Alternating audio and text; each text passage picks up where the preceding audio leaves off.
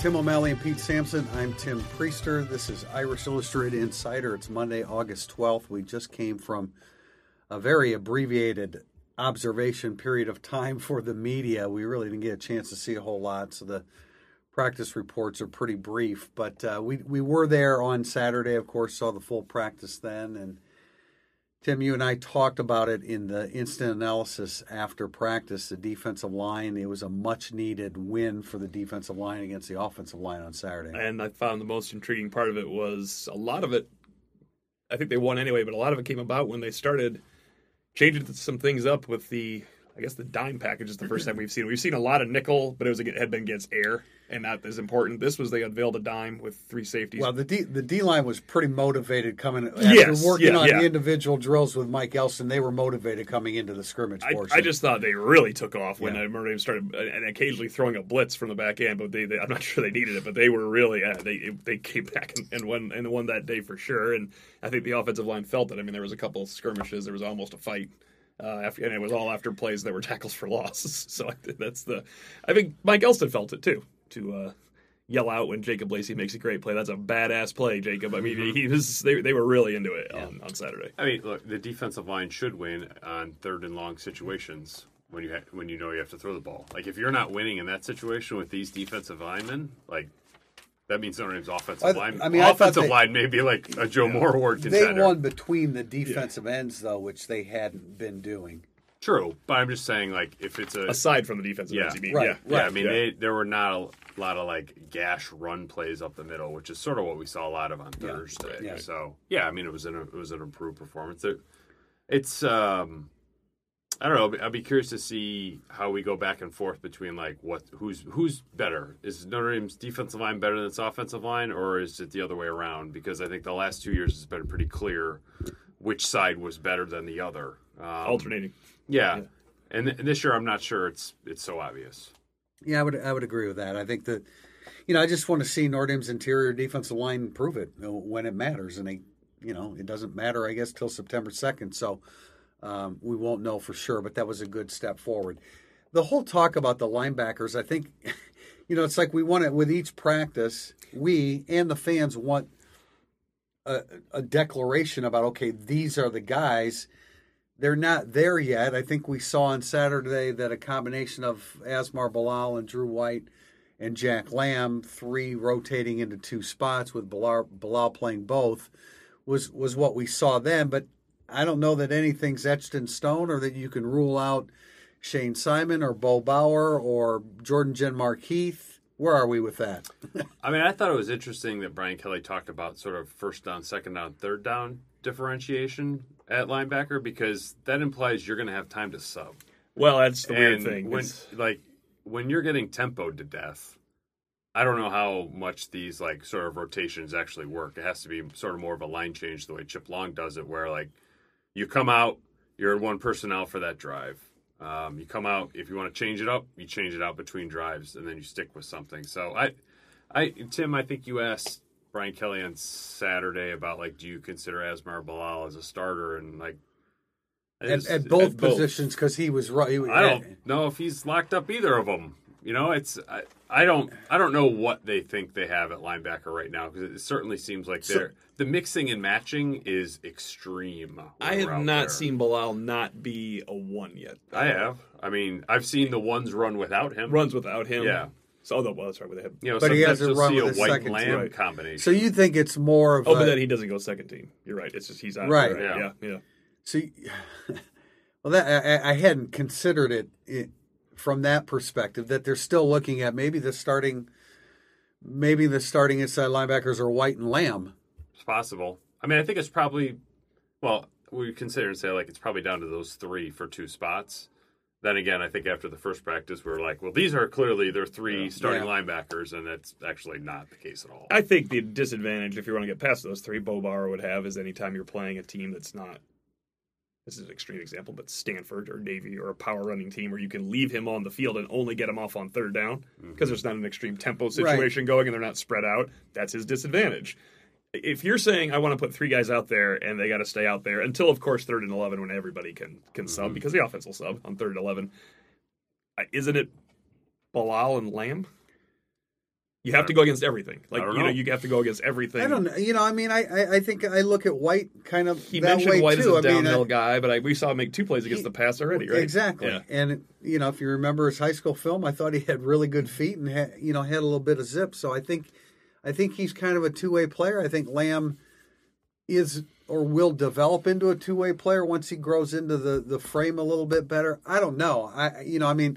My whole point is that I just don't think that we're looking for clarification. We didn't have it before. I said this the other day in a podcast. We didn't have it before the spring. We didn't have it during spring. We didn't have it after the spring. Right. We don't have it now. It may carry into the season. You know, I bet in 9 days we can get something from. Well, Kelly will be asked first, but media days in 9 days. Clark Lee can probably give a pretty good breakdown of an honest one of what they think they have. I want to spend time talking to him about Asmar Bilal and definitely knowing what they have positively and negatively, and I think he'll answer it at face value. And he's not like he's going to eliminate the other guys because, you know, one of these guys gets hurt and one underperforms. All of a sudden, you need Jordan Genmark as your starter. It's very possible they choose 2 starters. One underperforms, one gets hurt. They need 2 new starters. Yeah, so they're going to be engaged. I think Bilal's has a couple advantages. One, he's old, but 2, he's probably the only guy who can play both, or they would entertain the idea of him playing both. I think ultimately, like Jack Lamb could be a really good Mike linebacker. Probably needs to get a little bit bigger. Yeah, but like Drew White can't play the buck, I don't think. Shane Simon as a Mike seems tried to play misfit. both. Yeah, they've been trying. Bill Bauer clearly is a Mike only. Jen Markeith is a buck only.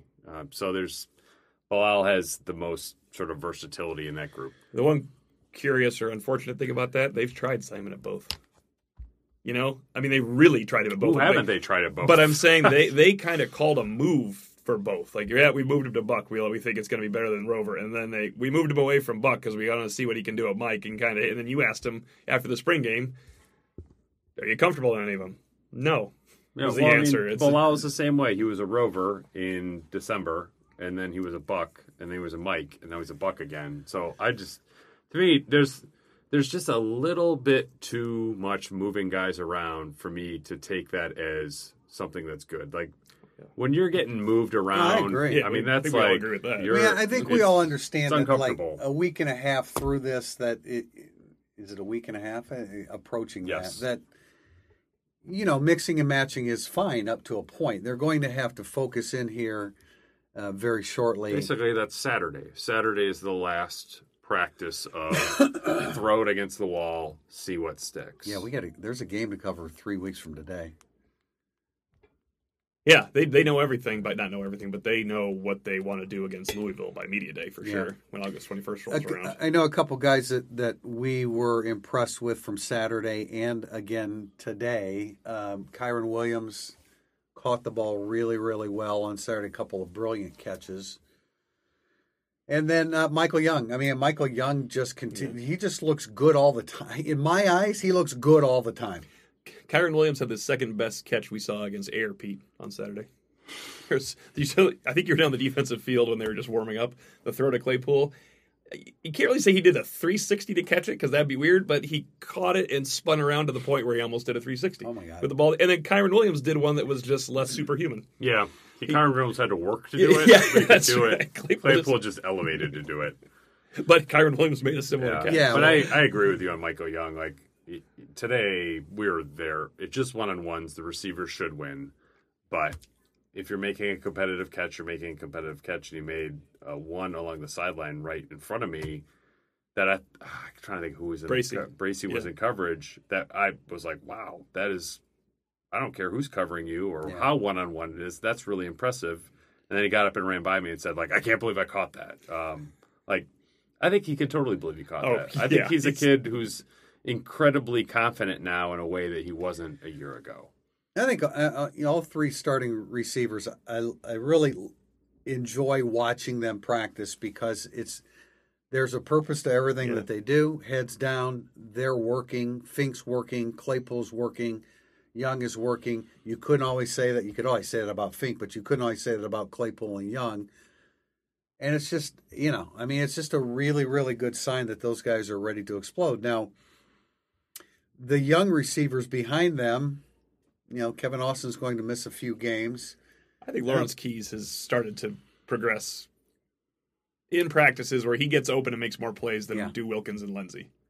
Is that a fair way of looking at it? I thought Lindsey had a really good Saturday. Deep route, get the deep ball touchdown. As a 2.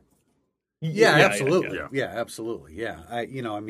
They need them to step forward. They sort of are, but the starting 3 are clearly drawing a line. They're clearly drawing a line, which is, that's still a good thing. That's not a bad thing. It is a good thing because the linebackers are not clearly drawing a line. Right. We got to have one. It's got to go one way, right? Right. Your observations on Gilman as it relates to the nickel situation. He again showed today who's made more plays against the pass that we've watched than Alohi Gilman in one-on-one coverage. Now, it started out being the tight ends and Jafar Armstrong, and today it was Chris Fink. He is a sticky cover man from the slot. He's very aggressive. He's going to get called at some point.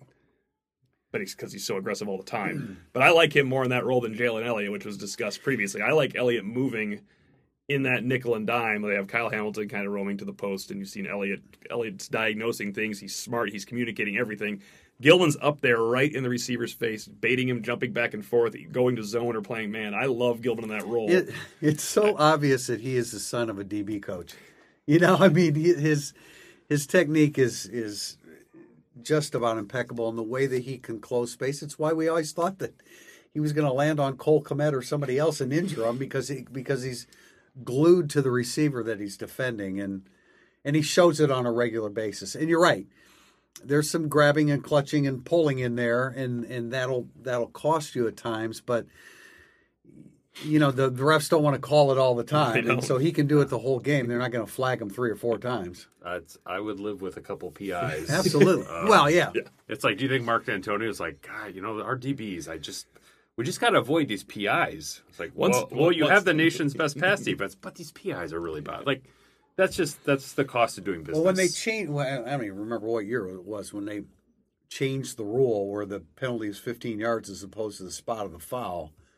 Well, then it's open season, for DBs to go ahead and push and tug, and if you get called, okay, it's only 15, not 34. The one takeaway from today is Sean Crawford repped with the safeties, so we didn't see any action between other than one-on-one involving 7-on-7, 11-on-11, anything. But Saturday he was playing safety in the dime, and today he was actually working with the safeties instead of the corners. It was Crawford and Kyle Hamilton as a second-string combination of guys that pick off passes. I think that's what they have to do.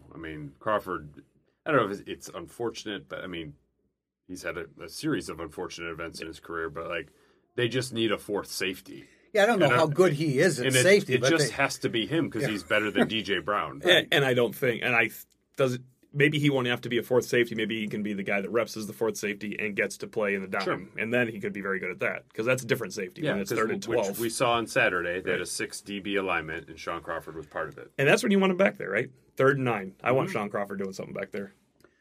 Definitely. Kicking competition took a turn in the other direction today.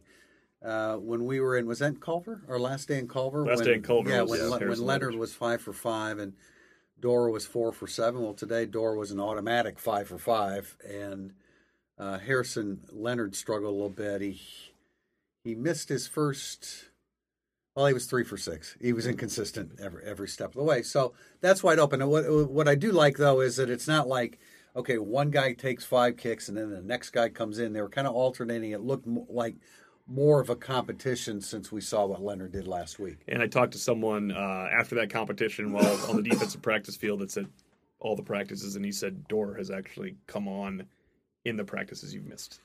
Great. So that's, fantastic. The whole key is what happens if he misses 2 kicks at Louisville, and he has to think about it going into the next couple of games. Obviously, he can get it right against New Mexico, but that won't clear his head, right? No, his kicks were pretty true today. They weren't fading. Leonard pulled a couple. I liked what you said about Leonard that Thursday in Culver. They all look the same. Yeah. Doors all look the same today. They did, exactly. So that's wide open, I guess. And Jay Bramlett has continued to be great with his hang time, and he's not going to do a lot of distance, but the hang time. Notre Dame was. I did a story this morning of Kelly's comments about Bramlett. Despite Tyler Newsome being number 15 in the country in punting, they were Actually, I only saw the top 50. In terms of net, they weren't in the top 50. They were just outside the top 50. So at the end of the day, it's really about net, right? Yes, for sure. So Bramlett gives them hope. We'll be back for segment 2, Burning Up the Boards. When you need mealtime inspiration, it's worth shopping Kroger, where you'll find over 30,000 mouth-watering choices that excite your inner foodie. And no matter what tasty choice you make, you'll enjoy our everyday low prices, plus extra ways to save, like digital coupons worth over $600 each week. You can also save up to $1 off per gallon at the pump with fuel points. More savings and more inspiring flavors make shopping Kroger worth it every time. Kroger, fresh for everyone. Fuel restrictions apply. Burning Up the Boards, brought to you by Rent Like a Champion, South Bend's largest vacation rental company with 1,000 weekend home rentals, close to Notre Dame Stadium, available for Fighting Irish game days. Irish Illustrated readers and listeners can get $100 off their booking with the promo code IRISH2019. We start with Statman72. I expect to see him in Los Angeles this coming weekend. In a short video discussing Asmar Bilal, Brian Kelly talked about trying to find the best combination of 3 linebackers. How likely is it that someone who is the second best Mike or Buck or Rover becomes a starter because he somehow functions best with the 2 guys who are number 1 at the other 2 positions? You get where he's coming from there? I do, and I know why he included Rover, because it might be that the Mike works better with him. But the Rover we all think is going to be Jeremiah Owusu-Koramoah. I just think it's going to be more of a matchup-oriented, not week to week, but a matchup-oriented. What type of game is it? Is it a game where we need downhill tackling? Is it a game where we need people that can be on the field against tempo offenses until it's 3rd and 9? I don't know. I think there's going to be plenty of different options that go out there. Yes, I agree. I don't know if they'll use them, though. I think many times in the offseason we talk about these really cool combinations that they might use based on the matchups, and then they just we're just going to play our best players, thanks. I don't know. You got to find a best player. I don't know if one is better than another by such a small margin that the matchups would then dictate who you would play. I don't think this is if you had if the 2 battling Mikes were Jarrett Grace healthy and Drew White, then I might be like, okay, I could see where maybe you would rotate. But I don't know how that fits in with what they have right now. Question from Swarbrick for Prez. Which positional lineup for the linebackers going into Louisville will give you the highest confidence, and which one would force you to have the lowest confidence? Also, even with no injuries, do you expect to see that lineup change from Louisville to Michigan coming off a bye week? We're already replacing guys. Louisville to Michigan. All right. Yeah. From Louisville to the bye week going into Michigan. Yeah, there'll be a change there. My lowest... Yes, there will be. I think my confidence for all linebacker combinations is basically the same as long as they involve Owusu-Koramoah. He's the only linebacker that I've watched that I would say, yeah, that guy can play. Everybody else, I'm like, all right, did some good things, did some bad things. It's a mixed bag for everybody else except for number 6. Yeah, my confidence in what the lineup is going to be is what I think right now. I can't go beyond... Yeah, I can't go No, beyond I'm saying today. they're not gonna start the same 3 linebackers all year. Is my point. I would take any bet in the world on that one. But I don't know how we can sit here and say, okay, well, during the bye week they're going to. I just meant somewhere from Louisville to Michigan, they will certainly make a change. I would think so, but I mean, we can't decide, but while watching practices, they can't decide. Coaches can't decide. Right. I'll take a shot at it. How about for Georgia? How about for Georgia? Okay, I don't know what Louisville has. Let's hope for Georgia. But one of the questions is, which lineup do you feel you can live with? You're most comfortable with? I would none of them. It's just I'm not comfortable with any of them. I would feel more Claypool and Cody. I would feel more. I think I'd feel more comfortable if all of a sudden in the next 3 practices it's always Jack Lamb at one of the positions because of his future, right? And then you just think maybe he's come along. Sure. Yeah, I'm really hoping that. Why not? I really hope Bilal makes us all look stupid, but I don't know that any of us has confidence in that happening. Drew White, I think I think he'll start Bilal. Yeah, I do too. Yeah. I do too, and that's why I throw that question out to Brian Kelly, and I I love the way he answered it. It's very telling by the way that he answered it. That I wouldn't say that he's. Yeah, I think the only thing I feel strongly about is that after Georgia, they'll probably make a change because whoever played is going to get beat up pretty badly. Yeah, and it doesn't even matter who it is. It's just like that's going to be the nature of that game.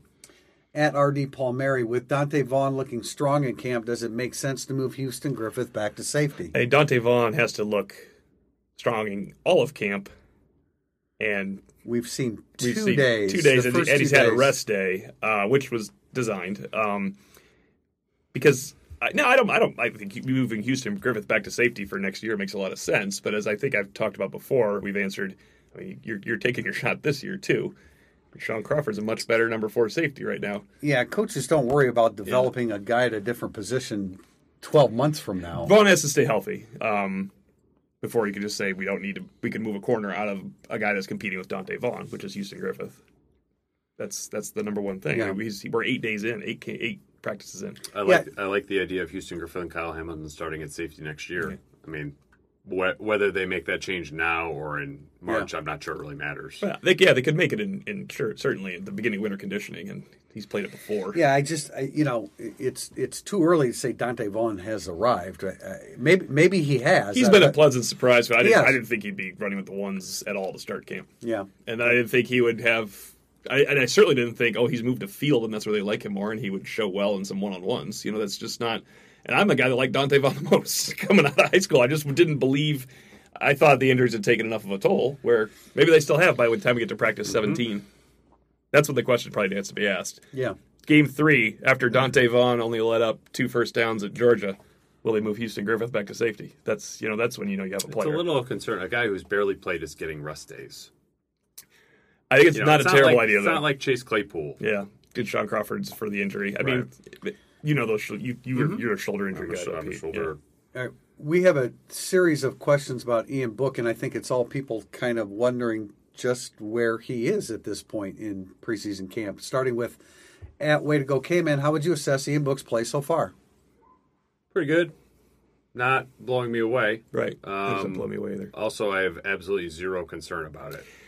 That's kind of how I feel. That I thought he'd look better if I had never. Oh, that question's coming up. But I thought he'd look better, and I don't feel the same way though that I did when we were making it like apologies for Malik Zaires passing versus Kaiser. We're like, isn't the backup a better passer? We must be wrong. We must be crazy. I don't look at Book and think, he just hasn't improved. I just think he hasn't looked great in the practices we've been there. We also take him for granted because he throws he throws beautiful mid-range and short passes, and Pete even says something to me on an out route to Fink. It might have been Saturday. Like, that ball is just exactly We take where so many of on those the move. on the move to we his take so hands. many of those great throws Yeah. for granted. Yeah. So we're judging every throw downfield is what happens because of last year. That's basically what we're judging. And he overthrew another he does. And post corner route against air today. He's not all that accurate downfield compared to what you would think he would be because he's so good everywhere else. So that'll remain a question. Following up on that question, at Burbs Ray, try to pretend you've never seen Ian Book play other than the practices you've seen so far this year. How would you rate him? Playoff level, New Year's Six, mid-tier bowl, or the Cure Bowl? First of all, the joke has to always be Pinstripe Bowl going forward, okay? Or Independence Bowl for you and Al Lessar. But there's that. If you need to make a bowl joke, Is that not mid-tier? Or Pinstripe works. Pinstripe is not mid-tier? It might be, but Pinstripe Bowl works. Technically, I believe it is mid-tier. Did Priester send you the picture of the Poinsettia Bowl, the Pinstripe trophy? This is what it's all about. Yeah. That's why that's the You're lowest allowed, tier. you're allowed to tweet a So photo of that. where would you guys rate Book at this point? Certainly not playoff level. No, not just practices. No, No. of course not. Probably mid-tier. I would say the same thing. Now you got to erase your memory, right? No, to I'd do say this? if mid-tier, as long as mid-tier is Citrus Bowl Yes. / Champ Sports. That's how I looked at that. Yeah, 9-3 is what that is. Then yeah, that's I'd go where with I am that. too. So, I mean, when I heard the whole thing in the spring about go ahead and take chances, see what you can do, get away with, or what you can do, or what your ceiling is, that kind of stuck under my skin a little bit because I just thought is that really what you want a guy practicing, thinking? I mean, I get it, but, now we've seen him and Jurkovec both picked off a bunch in the preseason. We are probably overanalyzing this and over-exaggerating it, but he hasn't looked. He hasn't looked like, okay, this is Ian Book the next level after his first year as a starter. That's the best way to say it. Ian Book looked good last August. He looks pretty good this August. I just don't think of him as... Last August, we didn't think that is one of the top 10 quarterbacks in the country. And coming into this camp, you thought he could be one of the top 10 college quarterbacks in the country. And we all still think that it just was not in the 3 practices we saw, right? Mm-hmm. I agree. You got to report what you see, right? It's not all qualifications of everything. That's a practice report. That's why we call it that. Last question about Ian Book from at Brian J. Carey. With Ian Book entering his second year as a starting quarterback, are there indications from practice that Chip Long is expanding the offensive playbook? For instance, the screen game and passes to the running backs downfield. Yes, they're trying it. Screen game, I'd say, is still a little bit dodgy, but throwing to the running backs, they do that a lot. And I think they'll do that more this year than they did last year. And I think at least 3 of them can catch, and I think Jameer Smith was able to before he had a broken hand. Well, and the short-term loss of Cole Kmet definitely leads to more passes to the running backs, right? Somebody's got to catch it. Yeah. Well, they have those 3 frontline guys at receiver. Well, the way that you have Jafar Armstrong is a better receiving running back than most. And by the way, during Tempo today, the running both Armstrong, I don't know if Jones did. Jones probably did too, but Kyron Williams, they just lined up in the slot during Tempo. They've been doing that during Tempo when I've had it. So, there's been a lot of 2 running backs out there. Those guys are going to catch a lot of passes. Between Jones and Armstrong, how many? 40? Yeah, that's a good number. The old-fashioned screen game has just never looked good. Notre Dame. I can't remember it since the Weiss era. The old-fashioned screen game just doesn't drop in there right. It's a strange thing. It is. Wash ND, after all the practices you have seen, do you feel comfortable that Phil Jurkovec is a good backup for now with the arrow pointed back up as the future starter probably as soon as next year? For the first part of that sentence, I would say yes. I do feel comfortable with Phil Jurkovec as a good backup for now. The future starter, I'm just not going to go there yet because we just don't know. I mean, I haven't seen him take a rep against the ones at all. I was trying to figure out if I have to go back at the notes against the dime. Was he? I know they got Book once when Hamilton is blitzed and it was shot out of a cannon coming from the back. I know Book was in there then. I think Jurkovec probably. But if he did, then he didn't do well because that dime killed him. I still want to see another full practice of Phil Jurkovec, and especially August 17th in the stadium. The most telling practice of all time last year. I'd like to see him in a game. Yeah, but you don't want to see him in the Georgia game unless you have to. No, so that's see him in New Mexico. And, just that. Yeah. That would be significant to me. Right, a whole quarter and a half would be great if they could pull that off somehow for Phil Jurkovec, which they almost owe it to him and to themselves. If you could just put away New Mexico in the first half. I know you don't like to take your starting quarterback out. He doesn't get to play enough college football games as he wants, but you need to see what you have here. Yeah, you do. The good news is that we're not overanalyzing every throw that he's made here the last 3 practices. I've stopped trying to figure out if they're spirals, so that's good. Because he throws accurately now. Yeah, but the throwing motion is... In the spring, it was too short. It was too short and too tight. And when he goes back to his old throwing motion, it's a little long, and that has, I think, something to do with why the ball comes off his hand the way it does. As long as it gets there like it has been the last couple of practices. Yeah, I mean, it's a dramatic improvement. Do you know where we are? Yeah. At Murphy's _law, if Kevin Austin does what he's supposed to do, he did not put that in quotes, but he could have. Mm-hmm. Do you see him being automatically inserted back into the 2 deep behind Chase Claypool once his suspension is up? Yes. There's no question about it because all he has to do is move ahead of Javon McKinley. That's the number 2 spot for him. Chase Claypool's a starter, and then it's McKinley until Austin comes back, right? And then it's Austin. And McKinley, considering what McKinley hasn't done up to this point of his career, he's had a good camp. Today we watched 10 passes, and he caught 2 passes against Troy Pride. And those were the only 2 to him, right? And also Kevin Austin caught a bomb touchdown, but not against Troy Pride. A little different. How many? I'm not questioning Troy Pride's ability as a corner, but how many plays have you seen him make? More last year. When you remember, we really liked Troy Pride last year, and you really liked Troy Pride last August. We've made less this camp, I would say. Does not seem super healthy to me either. Starting with Culver, where he was certainly doubled over a couple times. He was standing in the back of the end zone, just kind of looking off into the distance, doubled over, and shouldn't he get a veteran day then?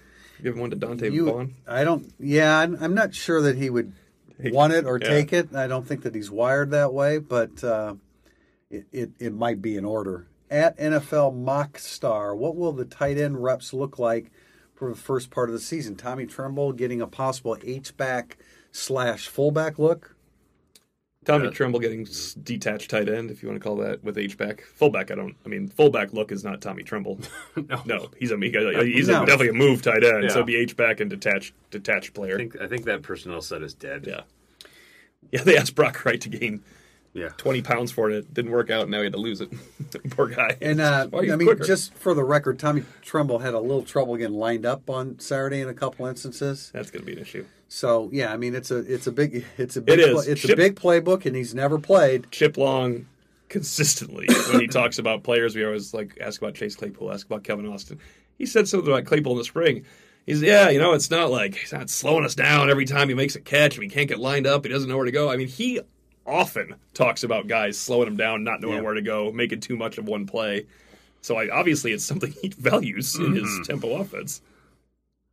A series of questions here about Derek Allen. He, of course, has left Notre Dame. Is he going to Georgia Tech? Do you know that for a fact? Yes. I'm a Sailor Peg. I think we were all surprised when Sean Crawford cross-trained at safety on day one. Do you guys think that the coaching staff saw Derek Allen's departure coming? Perhaps they weren't as shocked as we were. I think they felt they would need better safeties than Derek Allen for 2019 or August and September 2019 at least. Yeah, I don't think it has anything to do with his departure coming. It's just he wasn't good enough. In some ways, he had already departed. Yeah. I mean, he was not emerging at all. He was not a candidate for playing time at all. No, not from scrimmage at all. And I don't know if he would have been from special teams. Otherwise, he would have been a candidate last year for special teams, which he would have played. He was a candidate. He was close, I think, against Navy to getting in. And then it didn't happen. He had been activated for special teams. That's a good stride then. But did not play. Yeah. But that's a pretty small stride for a 4-star prospect. Even removing activated to maybe play special teams. Well, yeah, because Moala was already in. Yeah. I think that the shocked as we were not shocked because we listened to what the coaches say and watch practices. I am surprised, to be fair to readers, subscribers, everybody out there, I'm surprised at the timing. Yes. I would have thought you would maybe end your spring and say, where am I? We have an honest conversation with the coaching staff. However, as Tim kind of reminded me, he didn't have a good spring until he concluded spring with his best ever practice, which was the Blue Gold game, making tackles, being a very physical player, enough where Clark Lee, in your interview with him, said, yeah, he had a good spring game. So maybe that was seen as, no, I want to stay, and I'm going to eventually be in a role. He didn't think he was going to start this year, obviously, but next year was why it was opening up. Yeah, I'm just not sure the coaching staff was real concerned about the departure. No, I don't think they were. Which says something considering the numbers they have at safety. I'm surprised he left in August as opposed to when he could have maybe gotten a waiver. You can get a waiver nowadays for hardship for some reason, and then you can play.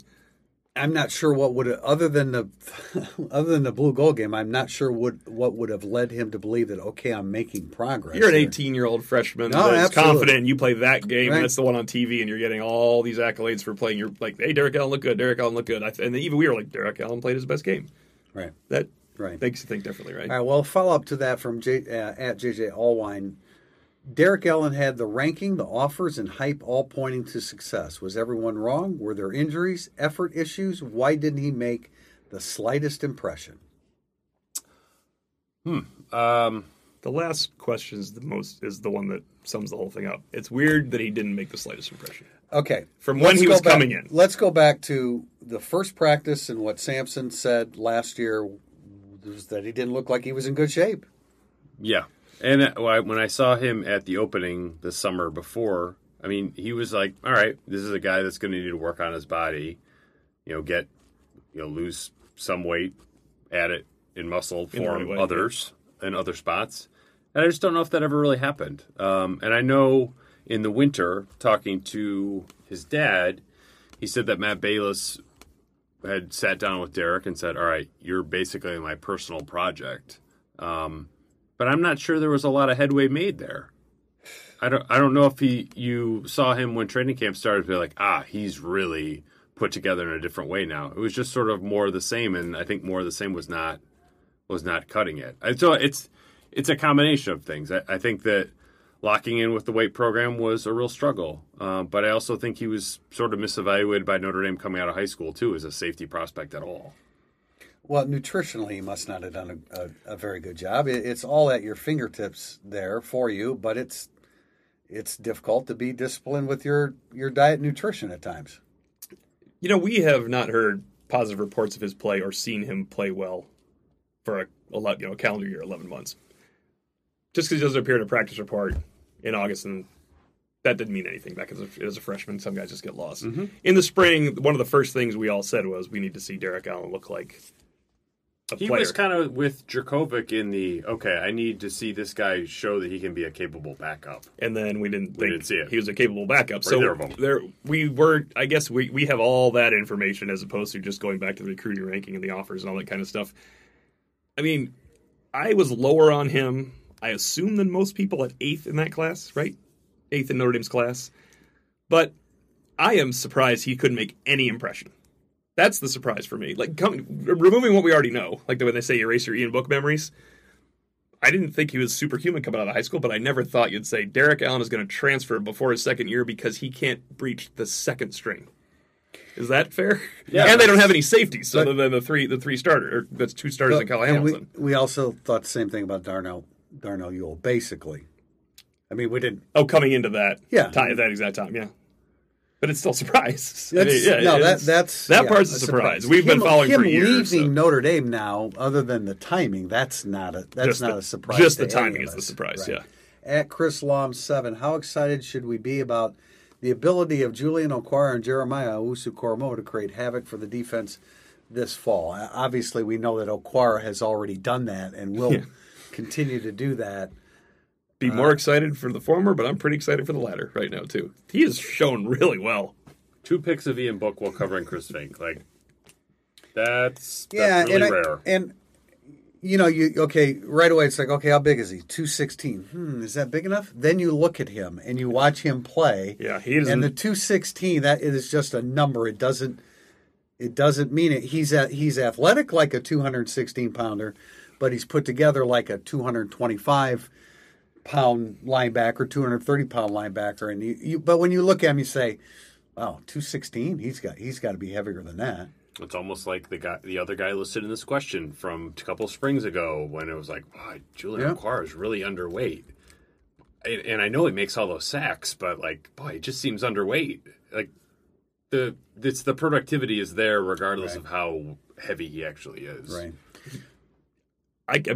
He's the most exciting guy from maybe the start of this calendar year till now.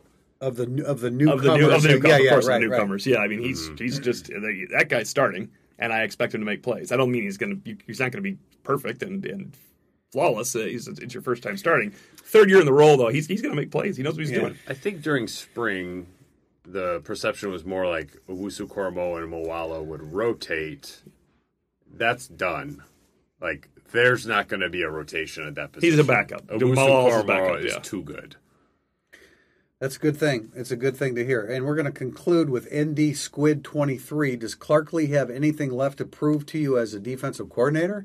If so, what do you hope to learn watching the 2019 defense? Yes, but I guess it's like he has something to prove as a defensive coordinator, not to me, because what he's working through as a coordinator is so high level, I wouldn't understand it. Yeah, I think from a fan's level, wouldn't you say if he comes up with, Georgia's a 10-point, double-digit favorite. If he comes up with something in that game against Jake Fromm, one of the best offensive lines of the country, and those running backs, if he comes up with something where that game is 24-21 and that's his job as a defensive coordinator to play that way. And I mean, I think he was on his way to that against Clemson without the unfortunate injury. Yeah, I do. I mean, that was more 24-3, but you know what I'm saying. It wasn't the defense wasn't going to lose that. Yeah, game. It's just his second year as coordinator. I mean, I don't think that he's arrived per se. Again, why? Because he got Tillery back and Tranquil back and Coney back and Loves. That's a good point. Yeah. I mean, those guys. We would look at Clark Lea a whole lot differently if Tranquil, Coney, and Tillery had made different decisions. And he knew that. He understood that. Well, that goes back to Pete's spring question to him. Was it too easy last year? Like you. It's not like he's. You didn't mean it that way, but was it you do what?